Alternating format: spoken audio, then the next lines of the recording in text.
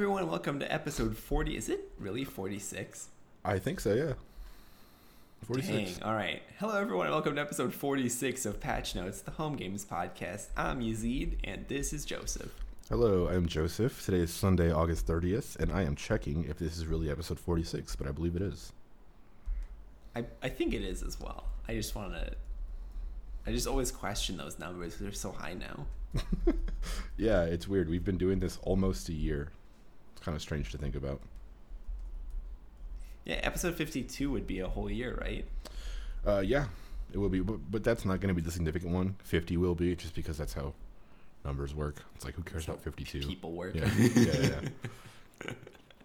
But yeah, no, I don't know. It's weird. I was just thinking about this recently. Like, I've never stuck to something this long every week, ever. I don't think. Besides, the things that you need to do to, like, be a person in the world. Yeah. Yeah. This is getting close. Mm-hmm. I think like about a year is how long I've devoted to something in the past. Yeah. But anyway, I just want to give people a quick heads up. As you can tell, JC and Alex are not here. It's not because we hate them. It's because we dislike them. No, they're just they will come and go. They're more like recurring guests in a sitcom than regular main characters like Joseph and me. We got to get the applause button. So when you hear JC's voice or Alex's voice, it's like in an old sitcom when they walk in the door. It's like, whoa.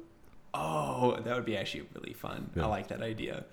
But yeah, so that's just an update on that. And then we're going to hop into the Homegames table of content. And that's just real rough outline of what we're going to be talking about Homegames related. So just kind of like big PRs got merged in, new PRs will be created, some bugs that were found, and some of the work that was done this week. Yeah, it's that's just kind of like a high-level overview. Yeah, despite maybe some assumptions, we do work on things outside of this podcast. We do work on home games. We do work on home games and other stuff as well. We have whole lives and stuff. It's kind of crazy to think about, but we do. Yeah, we don't just do this podcast. Home game stuff happened this week. Speaking of lives, Joseph, what's going on, man? What happened to you this week? I don't know. Not a whole lot happened to me this week. It was very much another week. Yesterday we did kind of this fancy dinner idea that Synovia had. So a few weeks back, Synovia was like, well, we should do this kind of restaurant thing for each other. Like, we can't really go to restaurants right now. I mean, we can, but we probably shouldn't. So we should do a thing where we take turns designing a restaurant, designing a menu, making a whole thing, and then kind of you make your restaurant for the other person, right? And that whole thing. Ooh. So Synovia did that last Saturday before we played Rainbow Six. That's why I was late or whatever for that, because Synovia made her Italian restaurant. It was incredible. She did the whole menu. She did it on cardstock, and she did the whole design and stuff by hand. And then she did fancy traditional Italian music. So it was some guy going oh! on the thing, on a speaker. And then she had the whole tablecloth and all this kind of stuff set out. She made the pasta from scratch. She made chicken fettuccine, and then she did the bread with the balsamic and tomatoes on it and stuff like that. It was so nice. So she set the bar very high. Is my point. She was really impressive. Killed it. Yeah. She even dressed up all fancy and all this kind of stuff. And I felt like go ahead. Did she dress up fancy, as in a really fancy waiter or waitress, or did she dress up fancy as in I'm a guest dressing fancy? She dressed up like she would be the owner of the business. She she just dressed up fancy. Okay. And she told me it was a black tie dress code. I didn't have any black. I don't have anything fancy, or I didn't at the time. So I just put on a T-shirt with a black tie over it, and she said that was okay, because technically it was black tie. So anyway, yesterday I did my version of a restaurant, and I was intoxicated for the majority of yesterday. So I did all of this stuff under the influence of whiskey, and it kind of made everything better.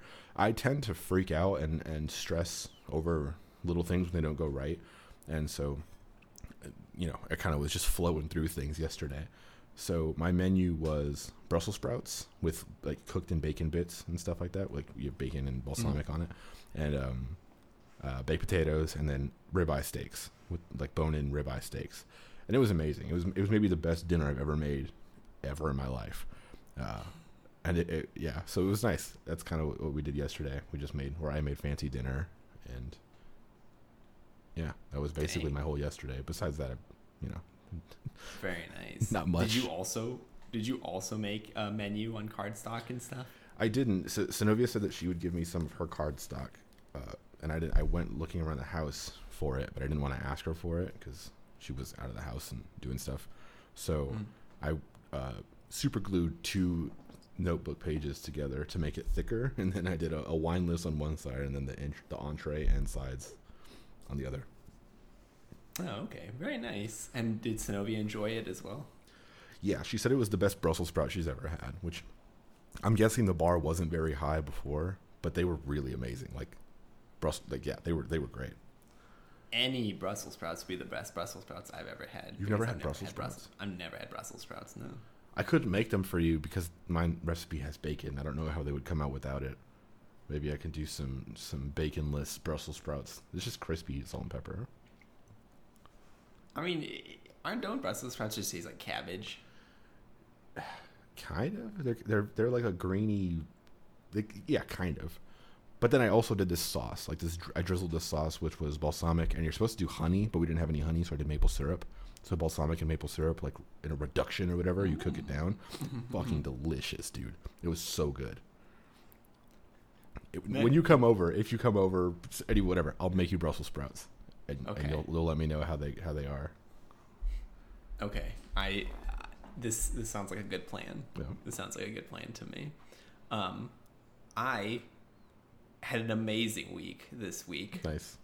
Yeah. So last week when we were recording the episode, Champions League finals were being played, and my favorite team in the whole wide world was in the finals, and they won it all, and I'm so amped up for it. And this is League of Legends or golf? No, Champions League is soccer. Okay. Yeah, so Champions League is basically like the top clubs from each European country can play in Champions League, and Champions League crowns the like best team, basically like the best club team in Europe, which is basically like the best team in the world. So yeah, it's wild. They won. They beat Paris Saint-Germain, and they also went through Barcelona, like some real big hitter teams, and like just they won. It's great. I love it. I'm so pumped up. I didn't like check the results right after the podcast. Like went to go rewatch it, and I was, man, I love it. What would you say is kind of the draw that keeps you kind of attached to soccer? Like what makes you want to watch it?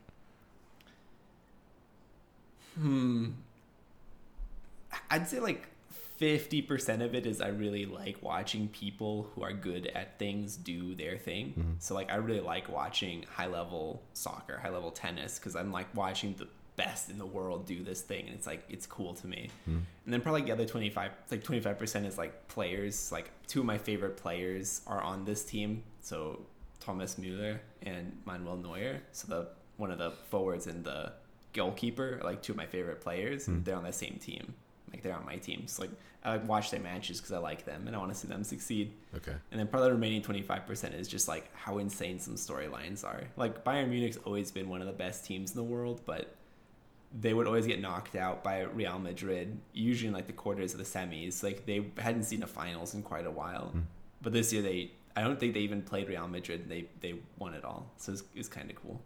Do you think if those 2 dudes left the team that you like, you would follow them to another team, or that you would stick with this team? I'd probably stick with the team because, like I said, I like watching. Like 50% of it is just like I like watching high level stuff, and Bayern Munich is the best team in Germany, which is one of the best leagues in the world. But isn't it the best team because of the people who are on it? Kind of, but it's also like the strategies, like their tactics and stuff. Like it's like Bayern Munich isn't just like the best team in Germany. They're like quite a few of their players are also on the national team. So like watching them play is basically like watching the best players of Germany play, because the best players in Germany will gravitate towards Bayern Munich. So even if they like retire, because they're both getting kind of old, I expect them to retire eventually. New players will come up and they'll probably be really good anyway. Yeah. Like most of like their like junior squad is also quite good. So yeah. Nice.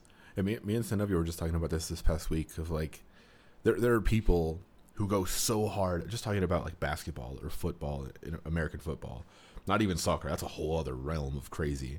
But people will get in arguments that get really heated about their team and like, oh, the team, and like, oh, whatever, like, and it's just my team. I like the Cowboys. I like the Raiders. I like the whatever. But that team doesn't actually mean anything. Like if it's about representing where you're from, people will join this team mostly because this team was offering that person the biggest check. It's not because they have any loyalty to Oakland or whoever or your city. So it's kind of like, I don't know, I guess I just don't quite get. Yours makes sense, but people who are just blindly riding for some named group of men that they've never met, and they're just like so willing to get heated over it. I just don't get that. Oh yeah, no, I'm like, I don't like that either because I think it comes down to like a language thing, right? I won't ever say like we won because I wasn't participating. My team won, like the team I support won. It's like, that's cool. But like, I think people who are like way too into it will say stuff like, oh, we won the championship. And it's like, you didn't do shit. You just sat there and maybe watched. Like I didn't do anything. I just watched their matches and said like, cool. Yeah. I get it though. I mean, especially if someone doesn't really have maybe other things to attach themselves to, that it's kind of like my whole life is riding on this. You know, my whole life is the Miami Heat.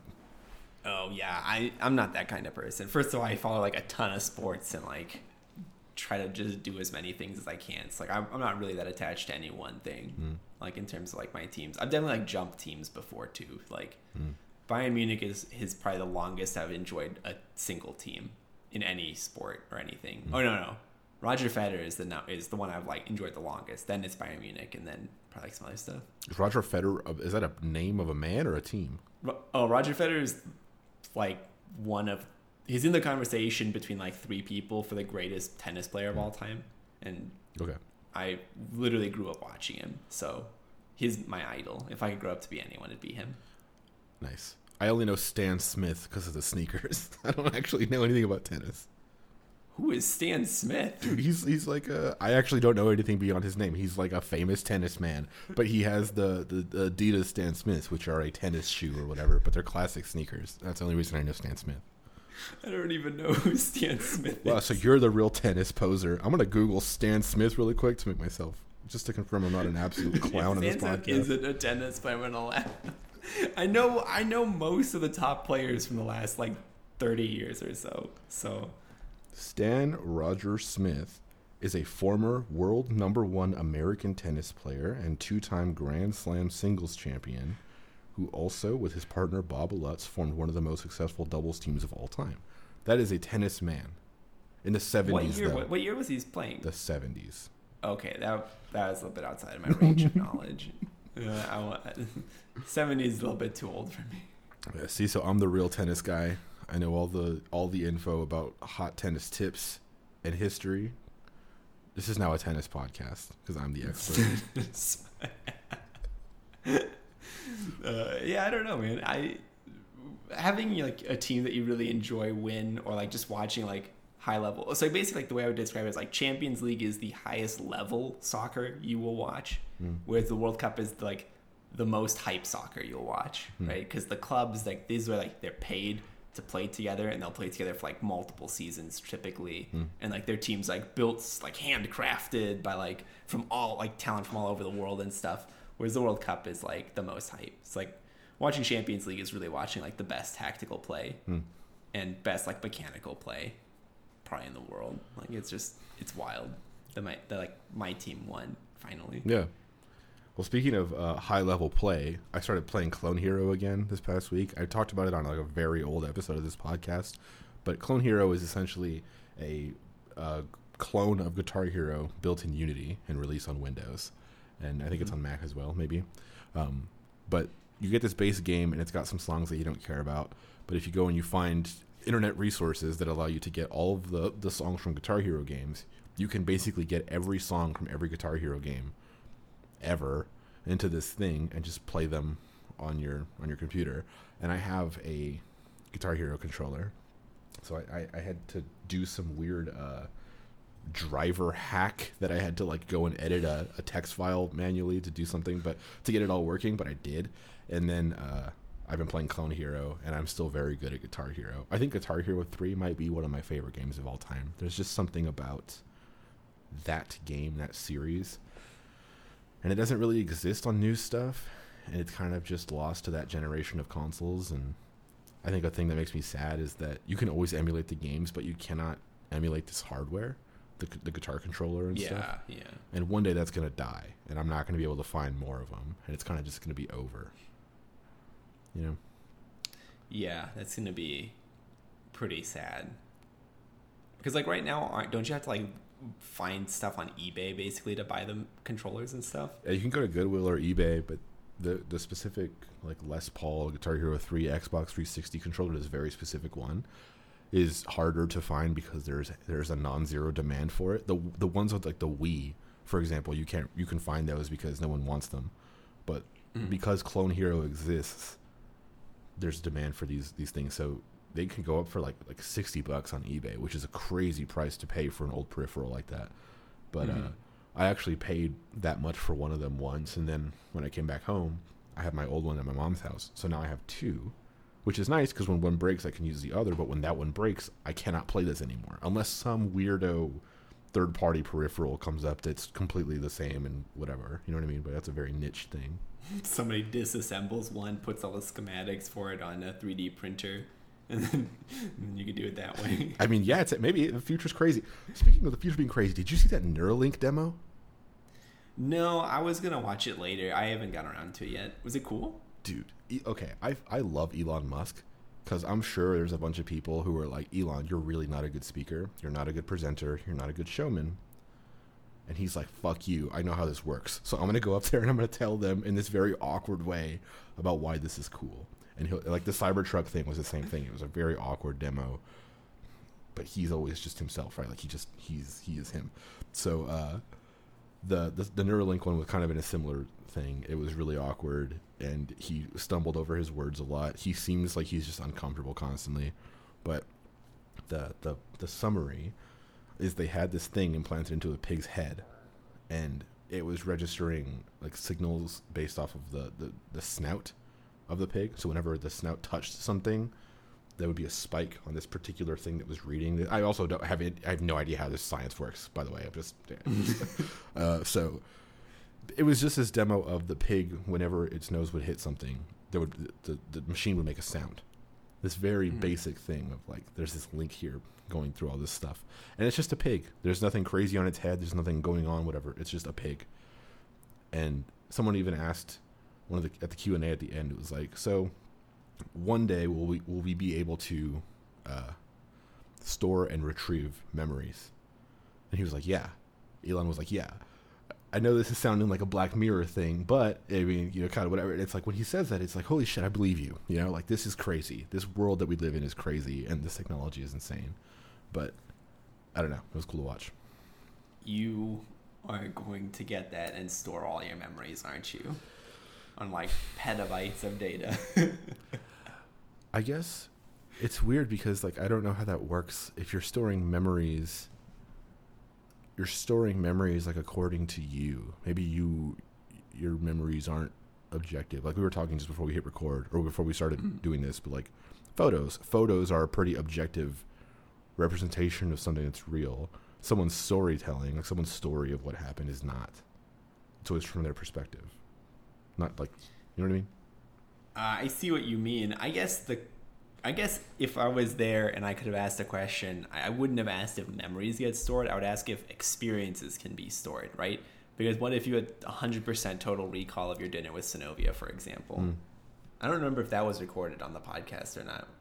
Yeah, it was. Okay, yeah. Okay, then yes. All right, so like total 100% recall of your like body experiencing that dinner.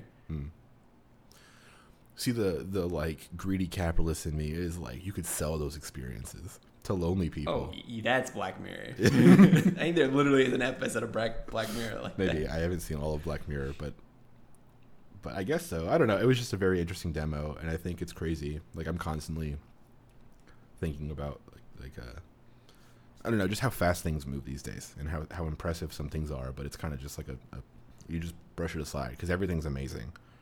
So if you even think of that, like, if you stop to think about one thing being amazing, it's like, yeah, of course, technology's amazing. Like, I can get fucking burritos at my door in 10 minutes. You know what I mean? Like, that's amazing to me. But the world, like, Neuralink, I don't know, that whole demo was just insane to me. And I was super impressed. And I love Elon Musk. I just wanted to mention that.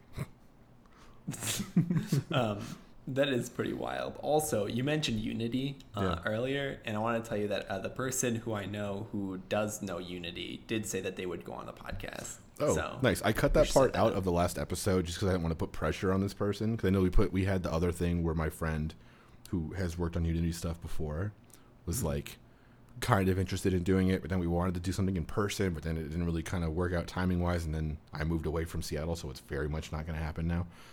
So I just didn't want to have another thing like that, but it's nice. That's awesome.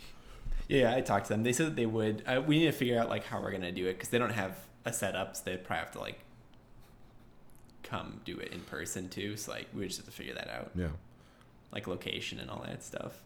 If I have to buy one more condenser mic, I'm going to lose my mind. So yeah, it would be nice if we can do that. Sven's is actually going to own like 50 condenser mics by the end of this. But also I was going to say just one thing, not about pigs necessarily, but about my dog, is she went to the groomer on Friday, and yes, last night it rained real hard, and of course when we went on our walk, she was like perfect mud and then laid in it, and I was like, you piece of garbage. I just cleaned you. You were so clean, and now my whole house is just covered in mud. Just like, god dang it. Nice. Yeah. Dogs are a bad idea. I love dogs, but our dog is also a pain in the ass, and it's like, damn it. This kind of just sometimes it just really sucks taking care of this thing. Yeah, I mean I love her, but part of the reason I send her off to be groomed is so that I get like an hour and a half to myself every now and again. So I can just do the things that I not that I can't do with her here, but like I don't do with her here. Yeah. Yeah, we were on like a bird watch this past week because there was a bird's nest in our yard, and Pepper is very I don't know, she's a dog, so she saw those birds and she was like, I'm gonna kill these things, I'm gonna kill them for you, and I'm gonna bring them your corpse, or bring you their corpse. Bring them your corpse would be a twist. But so like the birds were there was two birds, and it was kind of this weird thing because it's in a weird little spot, but we realized that they had eggs, they had little babies there, and it's like, okay, well, we want to move this nest out of this yard so they're not in danger anymore, but we can't move the nest while there's babies in that. We don't want to kill their babies. And then the babies were born, and then there's little babies, and then it's like, oh shit, they don't know how to fly, and they're trying to learn how to fly with our dog in the yard. And then so one of them was like on the ground, and then Pepper was chasing after it, trying to kill it, and she had it like in her mouth almost, like she was very close. Anyway, it's just a pain in the ass is my point. Long story short, Synovia fixed the whole thing, and she moved the nest somewhere else, so those birds are no longer a problem. But it was just a pain in the ass. I'm just gonna put this out there for the record. Most birds where the chick falls out of the nest, it was either done on purpose by the parent or that chick was never gonna make it. It was like a full ass bird. It wasn't even a baby bird anymore. It was just on the ground because I think it was trying to figure out how to fly. But it wasn't, because I've seen the chicks that are whatever. That's like, whatever. That's the different thing. Yeah. This was like another little bird, and it just didn't know how to fly. It was like an adolescent bird, not like a baby bird. Yeah, a young teen bird.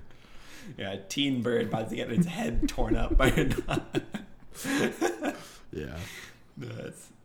It is funny to me because I know exactly how you feel about that. There's little baby rabbits in my area, and Sapphire is definitely like... These ones don't know how to run very fast. Don't worry, Yazeed, I'll get them for you. It's like, no. No, I don't think she's, I'm going to get them for you. I think it's, I'm going to eat them. Don't worry, Chief. You don't have to give me food tonight. I'll eat these ones. They're like, what? Yeah. But yeah, I don't know. It's just like, I understand like all the cartoons and stuff about the, like, I think like Tom and Jerry, right? Where they just bathe Tom and then Jerry gets Tom dirty. And then the little girl is like, I just gave you a bath. And she's like real upset. That was me this morning. I was like, I just got you cleaned. Why did you get to roll in the mud? No dog is ever clean. Dogs are fucking gross. Like, they're always going to be gross. I love them. Again, I love dogs, but they're gross. They are. So. They are. They're it's a lost lovable. Cause. I love her. But yeah, I don't know, man. Just pretty okay week for me this week, I would say. Yeah. Another thing, I wanted to start playing Ghost of Tsushima again. I felt like, even though I was trying to not be harsh on it last week, I felt like I came off kind of harsh on it.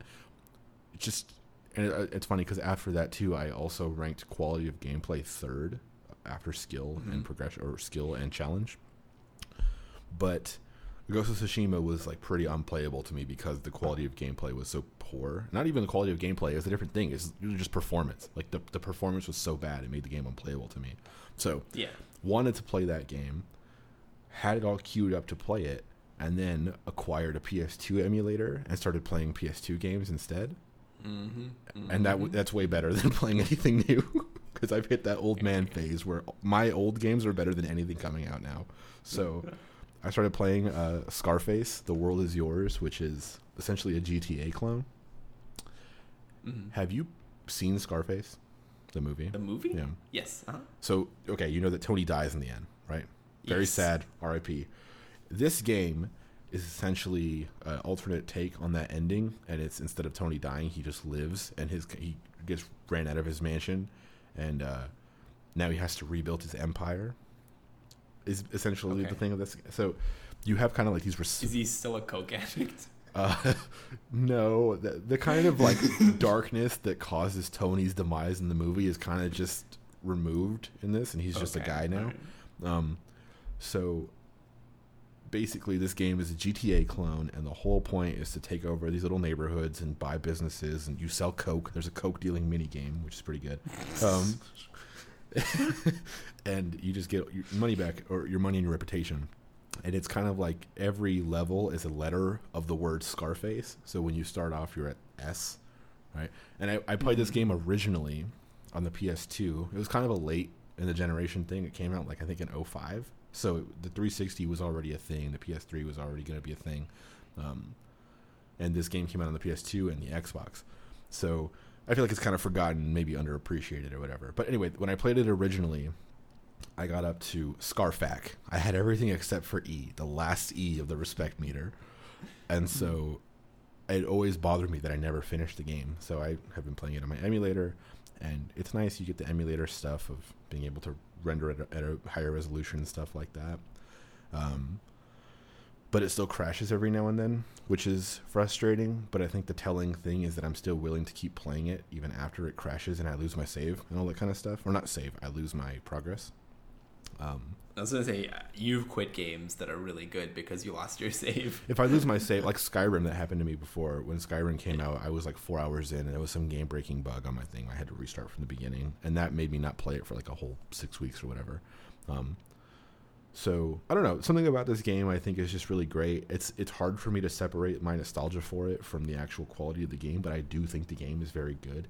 There's this whole pimp my mansion feature, which is hilarious. It's literally called that, capitalized in the game. Like, that's the feature. And so you can buy these different things, again, to go towards your respect and reputation. So you can buy things for your mansion. Oh, I bought a flamingo. I bought a statue. I bought a whatever. And you can place them around your mansion kind of freely.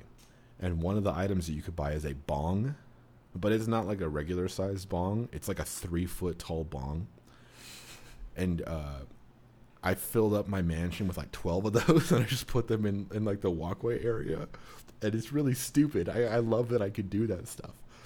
So I have a mansion full of bongs, and also I recruited some woman to just live in my house. She was just standing on the street, and I was like, "Hey, baby, you want to come to whatever? I clean my pool." And then she was like, "Okay." And then she just lives in my house now. She's just constantly standing there. So this is kind of how the game works. You just get resources for your mansion. You get like... That seems way darker than you made it seem right there. Like, I think the subtext on that is just a little bit more troubling. But okay. It's just like a really weird game mechanic. I don't really know... I don't know what they're going for with this, but it's just literally convince a woman that you're cool to come live at your house.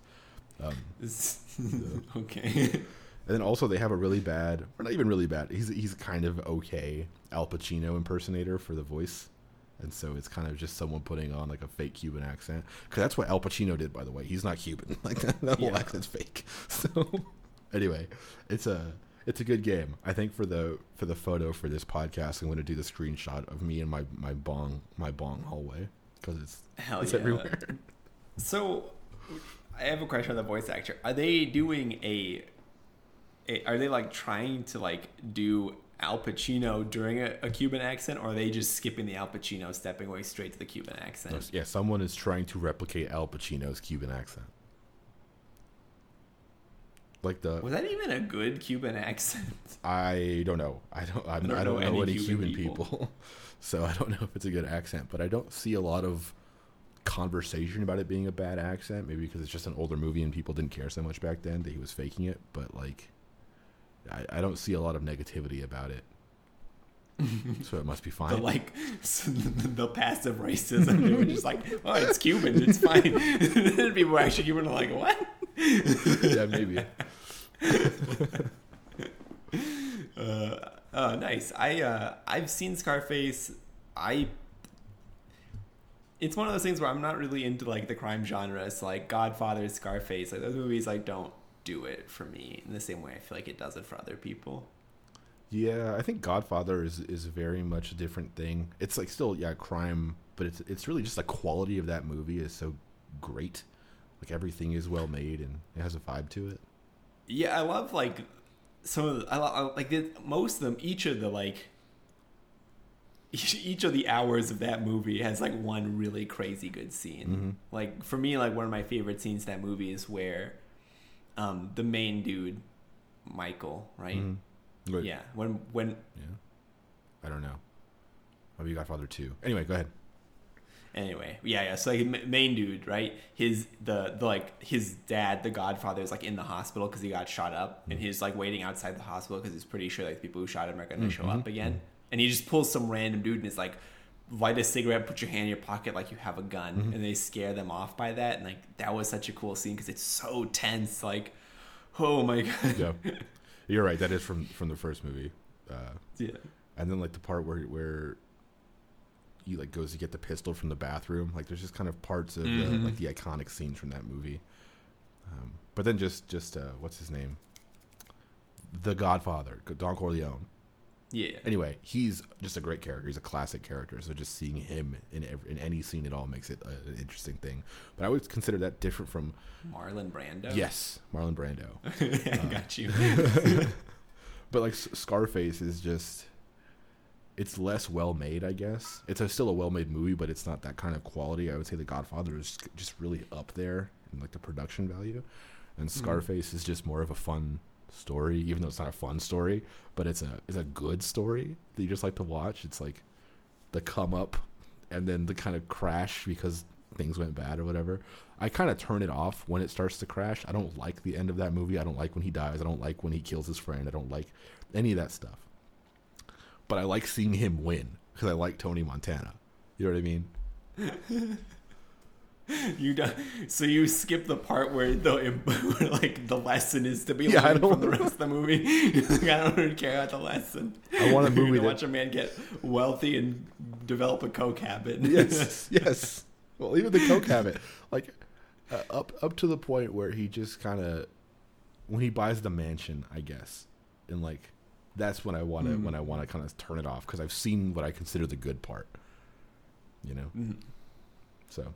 That movie has like some really cool scenes. I like the scene where he's visiting the drug lord in like Colombia or whatever, where they throw the dude out of a helicopter.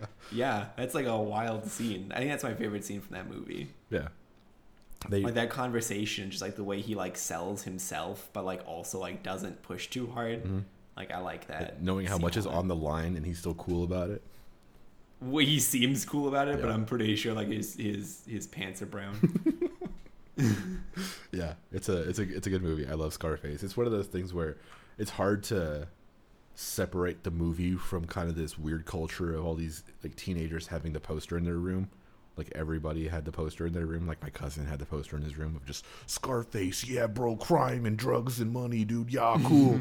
It's like I also totally agree with that sentiment, but I'm not gonna put that out there. You know what I mean? You're not gonna go hop on like a work meeting with like Scarface behind you, Tony Montana just staring you down. Yeah. I used to have a Scarface T-shirt. It actually came with the game, the World Is Yours game or whatever. It was a bundled pack, and I was like a 12-year-old wearing a Scarface T-shirt all around town. It's pretty nice. Gave me some street cred, you know. It's like I've seen good movies. Nice. Yeah. I'm trying to think if I've watched any movies. I don't think so. If I did, none of it stuck, so it wasn't that important. That new Bill and Ted came out, and Kid Cudi's in it, so I'm very excited to watch that because I love anything with Kid Cudi in it. Is that gonna go like direct to streaming services, or is that gonna have like a? Oh, okay. Yeah, I bought it digitally yesterday, so I have to watch it at some point. Oh, what services have it? I don't actually know. I bought it on Amazon, but it probably elsewhere. Oh, okay. Yeah, I don't know. I will probably wait to watch it. It's like Mulan for me, where it's like, oh, cool, there's a Mulan movie out, but I'm not going to pay money specifically to see Mulan. And not $30, especially on top of the Disney Plus subscription. No, it's more expensive for me to do that than to just go to the movies alone and watch it, like I did with most of the other movies I've watched recently. Yeah, that movie, Tenet came out as well. I've seen some kind of mixed review. The Christopher Nolan movie. Oh, I didn't even know there was a Christopher Nolan movie. Yeah. Wow, wow. Okay, yeah, it's like one of the biggest movies to come out the whole year, so that's kind of interesting. Dude, listen, when movie theaters are closed, I don't care about new movie launches because I'm not gonna see them new anyway. I'm gonna wait probably. Yeah. Well, theaters here just opened up again, like this past week. Yeah, but like I'm not gonna go to the movie theater right now. No. I'll go in like a couple months or something, you know. Yeah. Like when things start to settle down a little bit, I'll go back to the movies. Because I really like going to the movies to watch movies. Well, there's something about it, you know. Yeah. Well, like maybe a month, 6 weeks ago, something like that. My mom, for someone's birthday, we rented out the loft. The whole loft cinema, and they did this thing where it's like you just come in, you have the theater space, and we'll play whatever movie you want on our theater or in our theater. And so we had the entire thing to ourselves and we watched The Big Lebowski. It was pretty cool. But that was the last time I've been in a theater since, I don't know. I don't remember the last time I was really in a movie theater watching a new movie. Bad Boys. Oh yeah, you saw Bad Boys. I saw 1917. Oh yeah, that was the last time I saw it. Yeah. I was like, I really went to go and see that movie in theaters because you were like, that's a movie you want to see in theaters. Yes. And I have to say, that's a movie you want to see in theaters. Yes, it is. Unless you have like a crazy surround sound set up at home, but even then, it's probably better in a theater. Listen, I don't, but also my dog gets a little panicky around really loud noises, and that movie has some really loud noises in it. Yeah. So just a few, but they're kind of very important to the movie because all of them matter. It's not just like a loud movie. No. I want to see Dunkirk, but for a similar reason, I think I'll have to wait on that one because that one is apparently just very loud also. Like it really captures like the impact of a gun and stuff. Yeah. I heard. Well, I have that movie, so I've also never seen it. But if whenever you come over, if you want to watch it without worrying about how loud it gets. I also don't have a surround sound system, so whatever. I don't either. It's just I don't like things that have like a huge variety in their noise level. Like if I have my TV sets like, I don't know, 15, I'm okay if the sound range is from like, I don't know, 20 to 10, but like if it goes to like 35 and I'm like, why? Yeah. Like why did I have to set this so low? Yeah. Like I don't want to have to constantly like mess with the volume basically, and I think I'd have to with that movie. That happens to us where it's like the background music is at a reasonable volume, and then something happens and it's like 10 times the volume of the background thing. And I think it's because most of like the equipment that I use, like my Xbox and my television, assume that I have a surround sound set up, like a 5.1 5 speakers set up.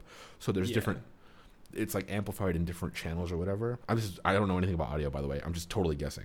But I only have a stereo setup, so I think it's because the configuration is wrong, and I have to set it to stereo. But I can't always do that. Like my Xbox, I don't know how to do that. I think I've tried it, and it still does the same thing. I don't know. But I don't think it's the movie's fault. I think it's like a configuration thing. Yeah, I don't know. I mean, I know nothing about audio either. All I know is I like when you're wearing a headset and sound comes out of one ear and then the other ear, but sometimes they're like different, you know? I like that. Yeah.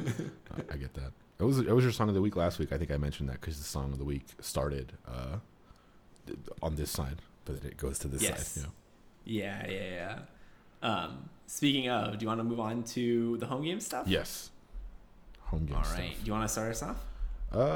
Yes. So I did a ton of work on home games this week, and the kind of summary there is that master is fixed, kind of. Most games work. The only one that doesn't is the word match game, which is the one that we used to play at the beginning of the show. Like, match the word, whatever the other person's going to say, or the middle word, whatever it was. So that one's broken, but the actual master branch as a whole, like the dashboard loads, the little modals load, all the new animation stuff is in there, all of the effects and stuff. Like, there's so much new stuff that I've been working on for seriously like 4 months. That's finally in master. So that's really nice. I updated my pull requests and stuff, and then I looked at the lines changed again to like 2,600 lines, and then another one was like 600 lines, and it was like, okay, how about instead of just waiting again, because there's kind of already a V1 of these comments, I'm just gonna push this, because God, I hate waiting for this. So I pushed it all. There are no open pull requests at this point, except for the one I just opened this morning to do the multiple player IDs and Squisher, which I've been talking about forever. But I had the change. I just didn't want to put out the pull requests until everything was kind of clean for me to do that on top of. So that's the state of that stuff there. I also updated Pico de Gallo, which I guess I'll talk about. Oh, whatever. I'll talk about it now. So we need logs, like I've talked about a couple times before. But Pico de Gallo went down twice since I deployed, whereas the previous version was up for weeks, months, and it was pretty stable. So something is happening sometimes when someone tries something and it's killing the process. And the way I run it, I just SSH into the EC2 instance running this stuff and background to process. That's the home games, whatever stuff. So I don't really have any kind of way to tell what happened when it dies unless I can somehow go and look at output for a killed process. I don't know. I don't know how you do that. Not that I know of. Unless I've configured something to do that, but I haven't. So it just writes the standard out, and then the thing dies, and I can't recover it. So I need a way to track these logs. So like right now, on my thing, I have the home games game server stuff running in the foreground. So whenever it crashes, and I'm hoping it does today, I can see what the error is, so I can fix it. Aren't you hoping it no longer crashes? I'm hoping it does crash because there's something making it crash, and I want to get the error of what's wrong. Because if I just background this, then the error happens again. I have no idea what happened. So this is obviously not a sustainable way to see what's happening with the things. So I need to get some sort of logs. And I tweeted at Alex yesterday, kind of jokingly, like, "Hey, DevOps team, like, we need logs." He responded with a picture of the dude sweating, like the. So. I have a question on that. Wouldn't a really kind of like barbaric way of doing it, but it would be helpful, is instead of just parsing to standard output, you also parse standard error to a file? Yeah, we could. But then the file would work on Pico de Gallo, but it wouldn't work for other people, I guess, who are running it themselves unless they send us their file kind of stuff. I guess I'm just thinking about what I want logging to look like in the future in general. Oh, you mean like a permanent solution to logging, not just like we need to fix this bug that we can't track down. Right. Yeah. We need to be able to find like bugs in the server. Mm-hmm. So I see. Yeah, I think something like a optional reporting to us would make a lot of sense. I think for right now, I can just wrap the entire process in a try accept or try catch, and you just dump whatever something, or just dump the error, right? Because if we have what the error is, we might be able to track it down. Well, that's what I'm hoping for right now with me just running this in the foreground. So whatever error is, I just see it in the console. But like I said, this is not a sustainable way to do this stuff. ideally, I get a collection of the errors that are happening across Homegames instances, the public ones, the private ones, the everything, so we can get error reports. Say like, okay, well, here's a known bug, here's a known bug. This one came up 10 times this week. We should probably prioritize this one. We don't have any kind of a base for that stuff at the moment, so I think I want to start looking into that stuff. But it's just another thing to add to the list, I guess, is git logging. Yeah, that's fun to do. I actually wonder if it's related to something I found when I was working with the new home game stuff. But I found out on Square, after like level 5, if you die, you no longer respawn and the game freezes up. And I was like, huh. Nice. Interesting. But that was pretty late last night, and I was like, I'll figure this out later. Yeah. Well, the beauty, I guess, of that kind of stuff is that each game is running in its own process. So if that process fails, Homegames is still running. It's just that game crashed, but you can kind of go back to the dashboard and stuff and retry it. When the game server dies, it's because kind of the main process that's doing all this other stuff has died, which in this case is the dashboard. So there's some bug in the dashboard that someone is triggering, because they've done it twice already since I posted the link yesterday on Twitter. It's crashed twice. So someone is doing something that kills the dashboard, which kills Homegames essentially. And I don't know what that is, but if like a game crashing is most of the time is just gonna kill that process, and you can go back to the dashboard. Yeah. Okay. That makes sense. Yeah. I don't know. I'll track that down. But yeah, I'm really happy that that stuff got into the master though. That was stuff that like for a super long time now I've been anxiously awaiting. I think I've been working on that stuff maybe even longer. I think I started talking about the effects and all this other kind of stuff when we did our first in-person one, like episode 20. Not first in person, but like, modern in-person one on camera type thing. So that was a long time ago. We've also been doing this podcast remotely like this for the majority of the time we've been doing this podcast, which is kind of nuts to think about. But yeah, anyway. Logging is my summary there. I need logging. Nice. I also think that maybe we lost something because when I was trying to spin up home games with the new changes to it, I had to add Webpack as a dependency in the package JSON for home games web. You shouldn't need to add it. I always had that as like a separate. I never added it to the package.json. It was just a thing that you had to do in the process to build it. Yeah, so I added it I installed it globally. I followed the steps that you had in there, but I think maybe with Windows it's a little bit different because when I was running npm I and then running the Webpack command, it would be like, ho, you can't just run Webpack on this. You gotta have it as part of your package JSON, sir. So I had to add it into my local package JSON as a dev dependency, but that should probably move up to just a regular dependency. Should it? What's the difference there? Because why would whether it's a dev dependency or a non-web dependency? Yeah, what's the difference? I literally think it's the mode of, because I think like can't you do Webpack build as dev or Webpack build as like production? No, I have no idea. I just run the command Webpack and it just reads Webpack. Well, Webpack config. on its own would run Webpack production build. Well, doesn't it run the Webpack? It looks at your Webpack config. Yes, which we don't specify mode in there. I actually don't know if there's a difference, between the dev and not dev. I had no idea because I'm assuming anybody who's installing any dependencies would need all dependencies. I don't know what a dev dependency is because all dependencies are dev. I don't know. I have no idea. I don't know that much about I don't know that particular piece about NPM, rather. I know that you can have regular dependencies and there's a separate spot for dev dependencies. Yeah. And that may have to do with like how you're installing or whatever. Like I don't think NPM CI would install dev dependencies, for example. But then wouldn't it need that if it was going to run the bundle? So then it would need to run that if it was running it on a Windows box, which I don't think it is. But I ran into that issue on my Windows, and you weren't running into that on your Mac or on Pico de Gallo, which is Linux, right? Well, I don't build on Pico de Gallo. I just get the binaries that I publish, and then. Oh, I see. Yeah. I don't know then. That might be something we need to add in. Yeah. We do. We should figure out. That's been something on the list since we added the Webpack dependency of like how to actually add it to package.json. It's just I never have, because I do the same thing. I just install it globally. I don't have it as a part of this project. I just have it installed as a tool on my machine. Mm-hmm. And yeah, I don't know how that works, but I don't know either. I'll read up more on that then, because I wonder if it's specific to Windows that you have to have it as part of the project and have it as installed globally. Because I have it installed globally and it just didn't. Yeah.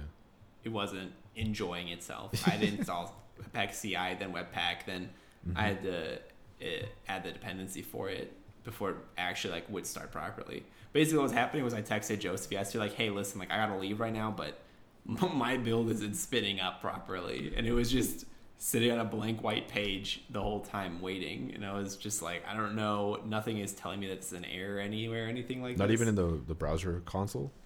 They couldn't find bundle.js. I wasn't getting an error. Yeah, I think it's because without the without it having been bundled, it's loading just like the index.html page, which is just an empty white page. But it should 404 on trying to access the bundle if it's not there. So it might have been an old bundle from a previous build, but it was just fucked because it was the old version. It may have been, yeah. I don't know. Because it was it's the same it's the same cloned repo. Yeah. That I have been working out of. I just, pulled the new stuff and then tried to do a rebuild on it. It's like that old bundle was probably still there. Yeah, because it puts it out to web/bundle.js, and then the app server reads it from there. Yeah, so it was probably just like, I don't know what is going on. Yeah, but it's interesting that you didn't have any errors. It should have, because it would have, I would think, hit some sort of problem because the colors changes and the way it tries to render stuff. It just kind of, anyway, I have no idea. I think it's because the bundled version is bundled with the old stuff. Like it has the old version of colors. It doesn't have those changes. But if you did npm install, then it would, but without running the Webpack, it wouldn't have. But then, okay, yeah, something happened. But we need to have Webpack. Something janky happened. Yeah. So like basically, what's going to happen this week for me is just that Webpack bug is going to have a PR for it, and then also I'll look and see if I can figure what's wrong with Square, so I can put a bug fix for it too. Yeah. Those should be pretty small PRs. And then I did some work on getting the secrets stuff, and basically I was like looking into how other projects handle secrets, and there is a npm package called .env, which is what I use at work and what the internet seems to recommend, but honestly, like I don't know. It seems basically like it just adds in. I'm sorry. Like it basically is just like a way of adding in like process.env variables in Node, which I mean I could do without having a library, so I'll probably do it that way. Yeah, I would think that you would just need, similar to our settings, you have like kind of this default whatever, but you just need to have some sort of file there that you say, hey, add your shit in here, and then add it to gitignore, and that whole thing, so no one actually commits it, and if they do, they have to do it intentionally. It's basically to make it harder for themselves to screw themselves over, and then you just do some sort of script at the beginning to make everything available in that file as a environment variable. Yep. Yeah. Basically, I would just do like process.env variable name. Right. Right. So I would just have key value probably. Yeah, which seems to be how this .env works anyway. So we'll have our own version of the .env. You could basically just copy the config that we have already and then just call it secrets. Yeah. And it's a different thing. Yeah. Well, the reason I needed the secrets that was specifically for the Twitter secrets, right? Because that's like we don't want to have available. So I'll probably do that. But I'll have a separate PR out for that. So I'll probably have 2 PRs out this week. Nice. For those things. And then I did have a question for you.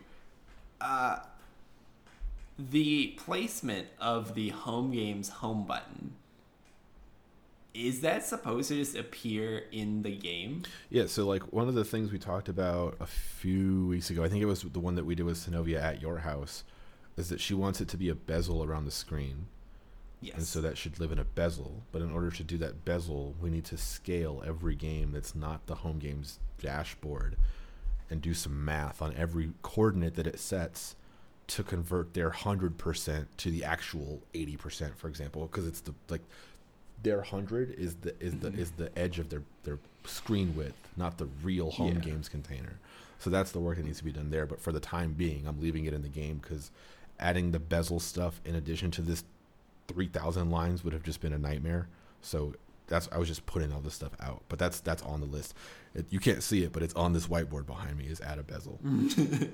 Okay, and then final question for you then. Responsivity is something I noticed that either we never had or it no longer works. But like for the Homegames screen, if I have my browser in like half screen, for example, right? It like cuts off the scroll bar and stuff. Like it doesn't like fit the game to the screen. Yeah, it does. I did some update there because I forget why, but basically it always needs to have a certain amount of width for it to render at all, and if it doesn't, it just doesn't. So this is the same on your phone. If you try to run it on your phone in portrait, it'll just not show. You have to turn your phone sideways, and it'll then go because it has enough width to show its thing. I think it's that there's a bug in there somewhere because it should always be able to display even a very small version of it in 16:9 or whatever the aspect ratio of the game is defined as. But all that kind of stuff is just generally a mess right now. There's the guts of it, but I think there's bugs, and so it used to work in a way where I can resize the window and the game would resize with it, and it would kind of just work. And that, there's a cost to progress, Yazeed. Okay, cool. I just wasn't sure if that was something that like I'm crazy never worked before, or if it did work and just no longer works. Yeah, that's the case. Okay, cool. Yeah. That is all my stuff for Homegames this week. Cool. I think I might have something I wanted to mention, but I don't remember what it is at this point. I guess I'll just look at this whiteboard. The things that are on this whiteboard are Fixmaster with a check on it because I have done that. And then bezel, so that's next. Versioning, which is still continues to be a thing. The player IDs change I have in Squisher. God, all these words, they're like, they're close in, anyway, confusing terminology. In the Squisher, we'll break every other version of the game, so we need to have the whole kind of in Homegames multi-versioning of dependency stuff. The city clicker game, obviously, I didn't really make progress on this week because I was focused on getting master working, but now I can rebase that stuff on master and just kind of go from there. And then I have my workboard project, which continues to get shoved down the priority list. And then I have my other stuff I need to do for the Squisher to hide data for certain people, instead of having everybody filtered out on their view stuff. The thing I wanted to mention was that the Homegames, the repo with the game server and stuff, the tests hung at the end because of the whole close thing or whatever that you were talking about. Like something has an open timeout or interval or something. So that they don't pass, but they pass. They just it never finishes the process. So like I have to do something there. We should add the timeout for the close that we talked about a few weeks ago or something like that. Because I don't really know what's going on there. Like for the games that I'm testing, I don't think have intervals or timeouts left over, but they probably do. I just am not thinking of them or something. And then a couple weeks ago, this is my last thing. A couple weeks ago, I mentioned that your test runner had a bug in it, and then I caught myself and I was like, no, it didn't. That was just a me thing. But it did have a bug in it, Yazeed. And it wasn't. I wouldn't really call it a bug. So like I run these processes from within Vim. So like I'm in the text editor, and then I do a thing, but the Vim swap file is still there, which is a hidden file. Starts with a dot, right? So it's whatever. So the actual file is not a valid JavaScript file. It's a binary that Vim is storing, and so I don't even know if it's a binary. I don't know what it is, but it's some file that Vim is storing. So it was technically matching the pattern because it was .game.js.swp. Oh yeah. So I had to add a filter in your test runner to filter out hidden files, and that's all. But okay, cool. I'm glad that it wasn't like your test run doesn't work when you name your file spaghettios.test.js. Like, okay. It'd be a pretty interesting bug if it was just the. You considering that whole test run is like 30 lines long. Yeah. But yeah, and it's also it's shared between Homegames and Homegames Web, so we might want to just make that a very simple Homegames utility, the same way that we do for Squish or anything else. Yeah, so the reason I didn't do that was because placement of tests can vary. But yeah, I do think that should become a util. Maybe it's a shared library, but then you just have one line of config, which is where your tests are. Maybe. I don't know. There's quite a few ways of doing it. Yeah. The other thing too is like it's also what's used to test Squish. So like literally it's like that is our testing library. So it probably should be a part of something that's a shared utility. Yeah. A testing utility. I agree. I will add that to my list of things to do this week. One sec. You sound mad. I'll add that to my list. I'm not mad about having to add it to there. I'm mad that I didn't do it before, even though I knew like I should probably. It's tough. There's so many things. There's so many things where when I'm reading code or when I'm going through something, I'm like, I should do this. I should do this. We should do this. It's like, it goes back to the same thing of like our time is not. We don't have that much time, and there's only two of us, and we have to do other things that aren't just working in home games, or else we'd kill ourselves. So. It's just hard to kind of prioritize things that need to be done. But, yeah. Agree. But yeah, that's all I had for home game stuff. Nice, that's all I had as well. Are you ready to move on to Song of the Week? I am ready to move on to Song of the Week.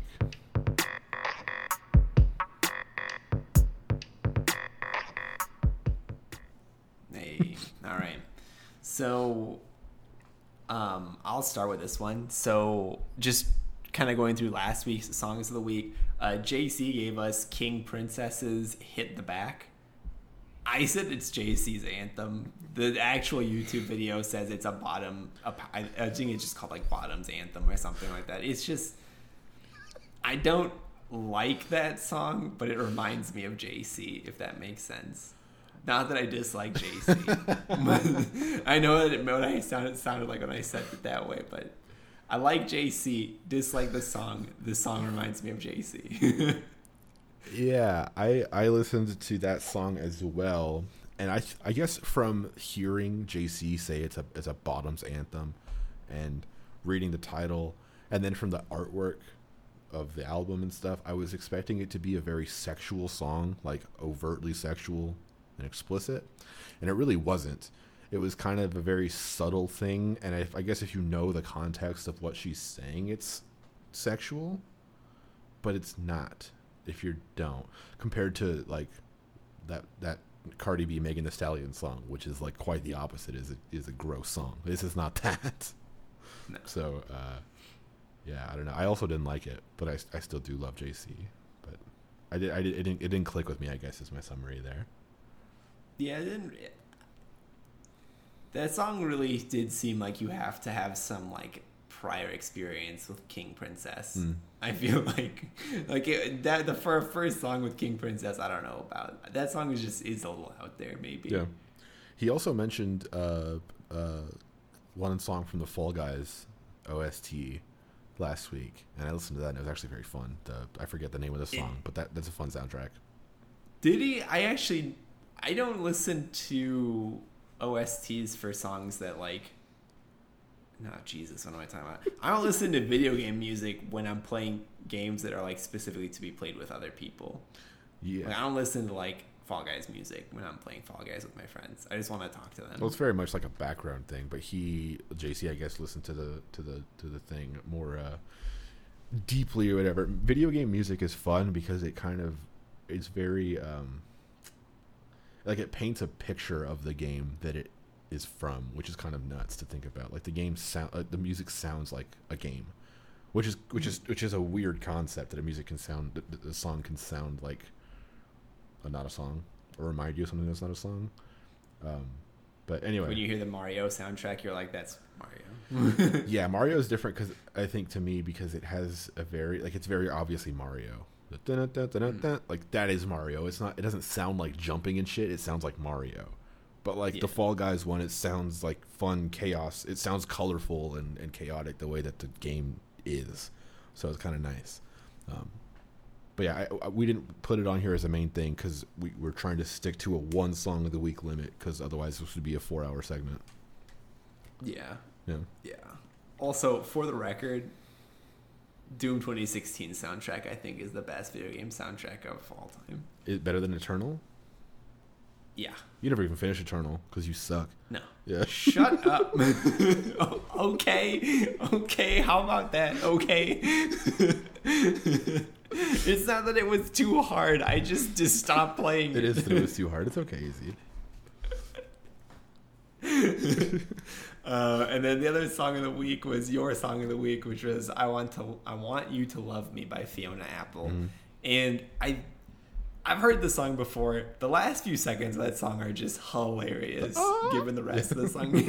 Yeah. Song's not bad. I probably won't listen to it again. What do you mean like, not it's not bad? On my playlist. It's so it's not good. Bad. It's not bad. Okay. the part... It's just... Go ahead. The song is like a different energy, I think, to what I listen to. See, I get...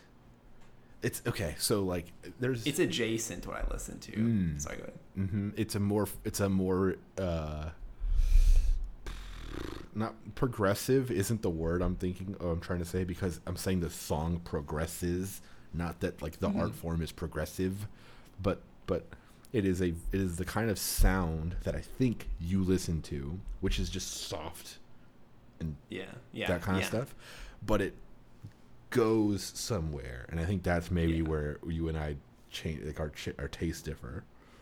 Yeah, I do see what you meant last week, though, where if you listen to the first 5 seconds and you listen to the last 5 seconds, you're like, this is two different songs, but it's really just one on a really, like, it's like, it has a character arc to it. Like, this song's like, parents die, and then he like becomes Batman, and then it retires, and like Bruce becomes just like, you know, the main person. Like, I don't know. I know what you mean. Yeah, I think that song is just... I also don't really like much of that album. I'm not really a big Fiona Apple fan, but I think that song is just so good. And the like, I want what I want and I want you. Like, I love that part. I just love when her energy changes, and it's like the song changes with it. It's just it's so nice to me. But yeah, I guess for my song of the week stuff, your song of the week last week was Jared James, Do You Remember, featuring Rowry. Rowdy, yeah.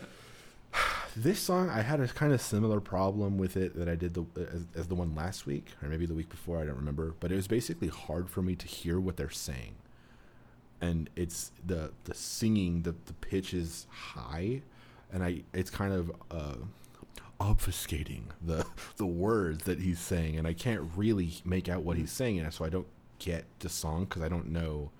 Like in a song like this where it's really just instruments, but the point is the vocals, and the vocals are hard to hear, I don't get it. Like I don't hear the music the way I'm supposed to. And it's kind of an interesting problem. Like I just kind of have to keep listening to it.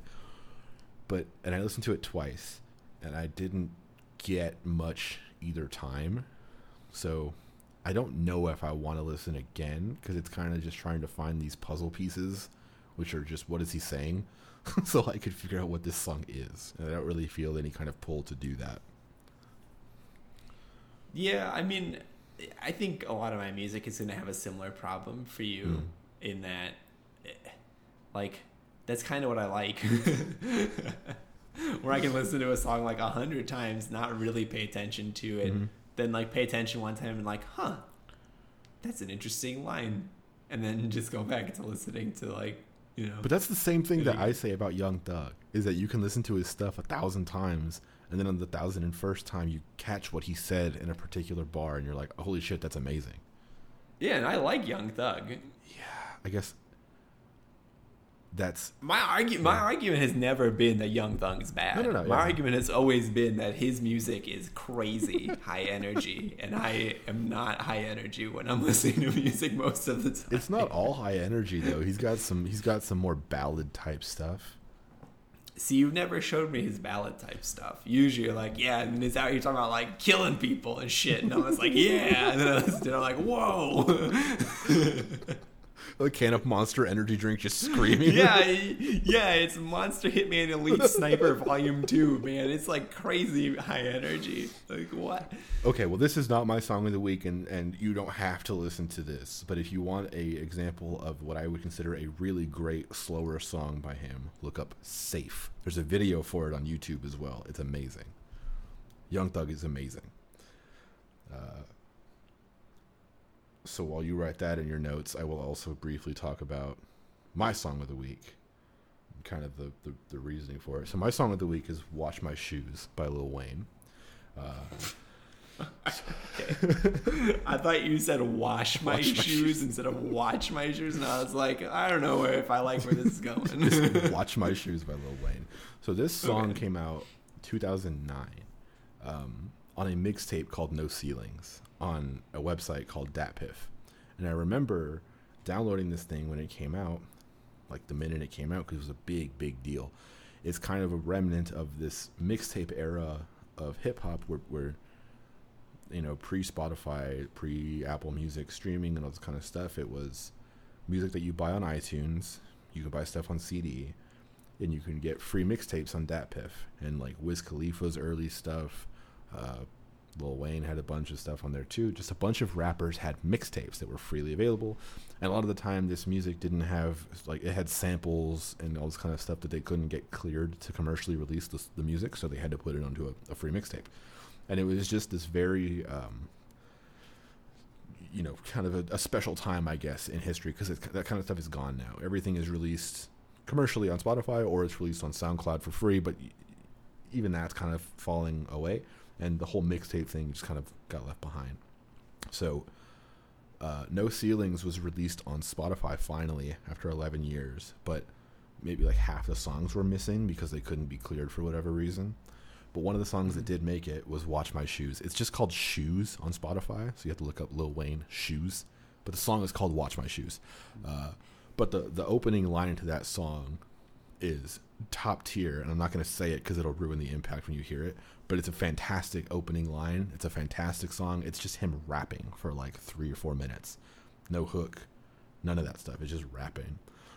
And Lil Wayne is one of the best rappers ever, so it's just fun to hear him rap. He's so good at it. So I don't know, the song being released, or this album being released on Spotify this week, just kind of triggered my memory of that. When I played the Watch My Shoes on the speakers, it just took me somewhere. I was like, yep, song of the week.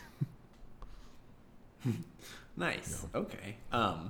I'm excited to listen to that, and also Safe. Also, I don't think I actually said my song of the week this week. It's by Win and Woo. And the song is called Recognize, featuring Ash, or Ashy. I'm not actually sure how to pronounce that name. Like Ash. It's a bop. Okay. All right. That's all you got to know going into it. It's a bop. Nice. And that's is it a bop in a way? So like, define a bop. What makes a bop for you? A bop's a song that when you... Ooh, that was hella loud. I heard the echo in my own I had a limiter. head. It's all good. Yeah. A bop is just a song that when you listen to it, your head nods. You kind of want to like move around a little bit to it. Just a fun song, you know? So do you feel like makes you smile? Okay. I don't know. A bop, I would not say the music that you recommend typically is not bop-esque. It's kind of... I've only recommended a handful of bops. Okay. But every time you've also said they were bops. I think this is a bop. Okay, I look forward to it. It's fun to define bop, you know? It's different for everybody. You're right to be nervous, though, because most of the songs that I'm like, oh, yeah, and I really like this song, is like, yeah, and they said 4 words in 15 minutes, so, you know. Yes, that's the opposite of a bop to me, but okay, yeah, I get what you're saying. Okay. Yeah, that's my song of the week this week. Yeah. I don't have any rapid fire questions or anything, so I don't have anything else on these notes. So I have a question. I don't know if I would consider it rapid fire. Okay. how do you know when you're happy? Holy shit. This is a question, man. Why? Why are you asking this? Do you remember when, all right, before the podcast started, Joseph and I were talking about owning stuff, and basically he was like, why do you own this stuff behind you? And I was like, basically, a part of why I own this stuff behind me so I don't come across like a crazy person who just lives in an empty house. Mm-hmm. Like, that's kind of part of why, right? So the way I know whether I'm happy or not is every so often I have a checklist of questions that I go through and ask myself, and if I answer them not correctly, then I'm not happy.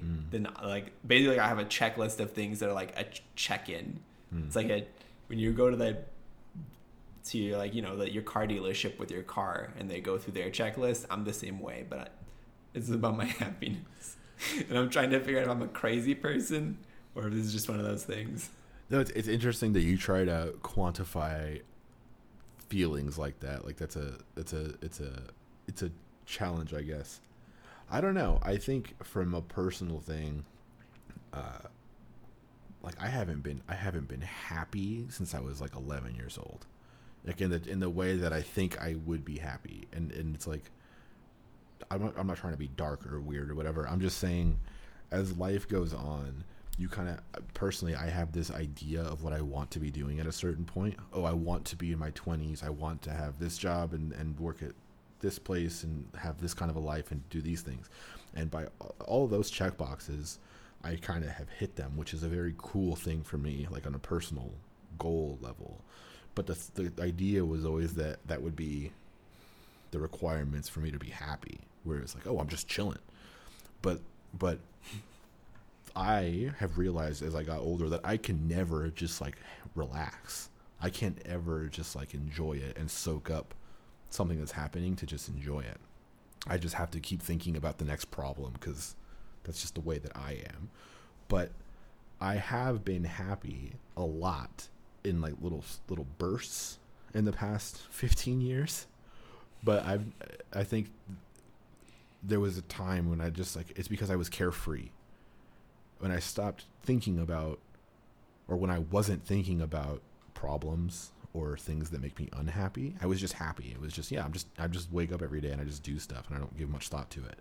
And then when I started thinking about things in this kind of goal-oriented way, it always made me unhappy. And I'm kind of just constantly this thing of like, until I have everything that I think I need, I can't be happy because the goal is here and I'm not here. So by definition, I cannot be here. You know what I mean? But that's not it. I think it's really just when you stop thinking about it. When you're not thinking about what you need to do to be happy, you're happy. I see. I don't know. Yeah. I don't know. I think happiness isn't like a destination to get to. I think it's like a journey that you're continuously on. So like you are happy, but you could be happier kind of idea. Yeah. Unless you're not happy, which also happens. Yeah, I think. Then the goal is to get back to like a minimum level of. Basically, I think that there's a minimum level of happiness that I'm willing to accept for my life. Mm-hmm. Yeah, that makes sense. Yeah, happy is like the mood that you're in, the kind of view that you have of your life while you're trying to do something. It is not the thing you're trying to do, you know? And I think I'm still trying to hit that. I'm still trying to get to that point where I can be happy while I'm stressed out, which is crazy to me to think of that I can do both of those at the same time. But that's kind of the thing, because otherwise it's like, oh, I'm 70, I'm finally happy, and then I'm like dead in a week. You know what I mean? That's not what I want. Yeah, no, I get you. Yeah. I don't know. So you don't make a checklist and go through it? I do have a checklist. It's just a little less explicitly defined. But like I said, it's kind of like job.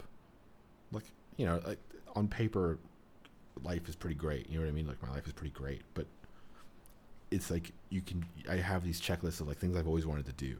And it's like become a famous rapper is on that list. It's like I'm never going to become a famous rapper. But that's been my thing since I was like 5. I wanted to become a famous rapper. So it's like realistically, that's just not a thing that's going to happen. So I can't just say that this is a prerequisite for happiness, because it's not a realistic goal anymore. My life went a different way, and I'm still hitting these other checklists the way that you have a checklist, but my checklist is like a thing in my head. I don't write it down. Oh, okay. You know? I got you. You know? It's a dark end to this sense. episode. Yeah, a little bit. Speaking of dark ends to this episode, this is actually the last episode of Patch Notes, the Home Games podcast. Yeah. Do you want to tell them why? Because we're renaming the podcast. Every nerd and their mother names their podcast Patch Notes. Yes. So we're going to drop the Patch Notes, the part of this podcast, and it's just going to be the Home Games podcast. Yeah. I'm still workshopping how to say it, but yeah, you got to get the inflection right. It's kind of like you're writing like a rap line. Like you kind of have this pocket you need to fill, and you need to hit a certain thing here and then say this here, but you don't know what to fill in right here. You know? So we'll workshop it. Yeah, I think it took us a while to get to the Patch Notes, the Home Games podcast. It took us like a week. We figured it out like on episode 0. We kind of decided the name. Yeah. This one this one has less words to it. Mm-hmm. I don't know if it needs to take up the same space or not. But anyway, yeah, wanted to put that announcement out so that if you follow us and care next week when we record, it'll be the first episode of the Home Games podcast. The Home Games podcast. Yeah, that makes more sense as a name. I think I Googled Patch Notes podcast this past week just to see what happens if we show up or whatever. And there was just some podcast of another set of kids talking about video games and stuff. It's just like, oh, cool, another one, you know? Like, maybe we should just remove this name. I don't want to come up with all these, like, I think we talked about the graveyard of Patch Notes in the first episode of this stuff. So, yeah, no, that, and then did you want to talk about the next episode and the recording setup? Or I can, or whatever. Oh, yeah, you can, because I don't actually know what you want to say about it. Oh, yeah, well, I mean, this is the last one that we're doing remotely, I think, for a while at least. We're still going to probably do them remotely every now and then when we have to, but, Arizona seems to be less of a crazy, dangerous Rona spot now than it was a couple months ago. So, yeah, we're going to record in person next week. We also have some new equipment and stuff, so we're going to have a better video setup, a better mic setup. We have a new audio interface and condenser mic stuff. So next episode will be kind of more of a, I told Yazeed to be like some Steven Spielberg shit on the phone. Not quite that level realistically, but not far, you know. So yeah. it'll be a different thing, but we'll be back in person next week. And probably like 99% less awkward. No, we'll be awkward still, but it won't be because of the communication disconnect thing. It'll just be because of our personalities. It's the way God intended. All right, and I think that's all for us, right? Yeah, that's all I had. All right. As always, music was made by our friend Tynan or at Nitan on Bandcamp. You can catch us on Twitter at homegames.io, or our website is homegames.io. Send us questions, feedback. I know we stopped asking people for that stuff, but we're always down for it. We just stopped doing it because we didn't have any questions. So send us questions. I'd really love for the person in France to just send us a question in French, and then we can translate it, and then we can translate our answer, and we can both try to speak French poorly. There you go. Yeah, we do have location stats. We have a non-zero amount of listeners, and some of them are in Europe, which is insane to us. But yeah, let us know feedback, comments, questions, anything.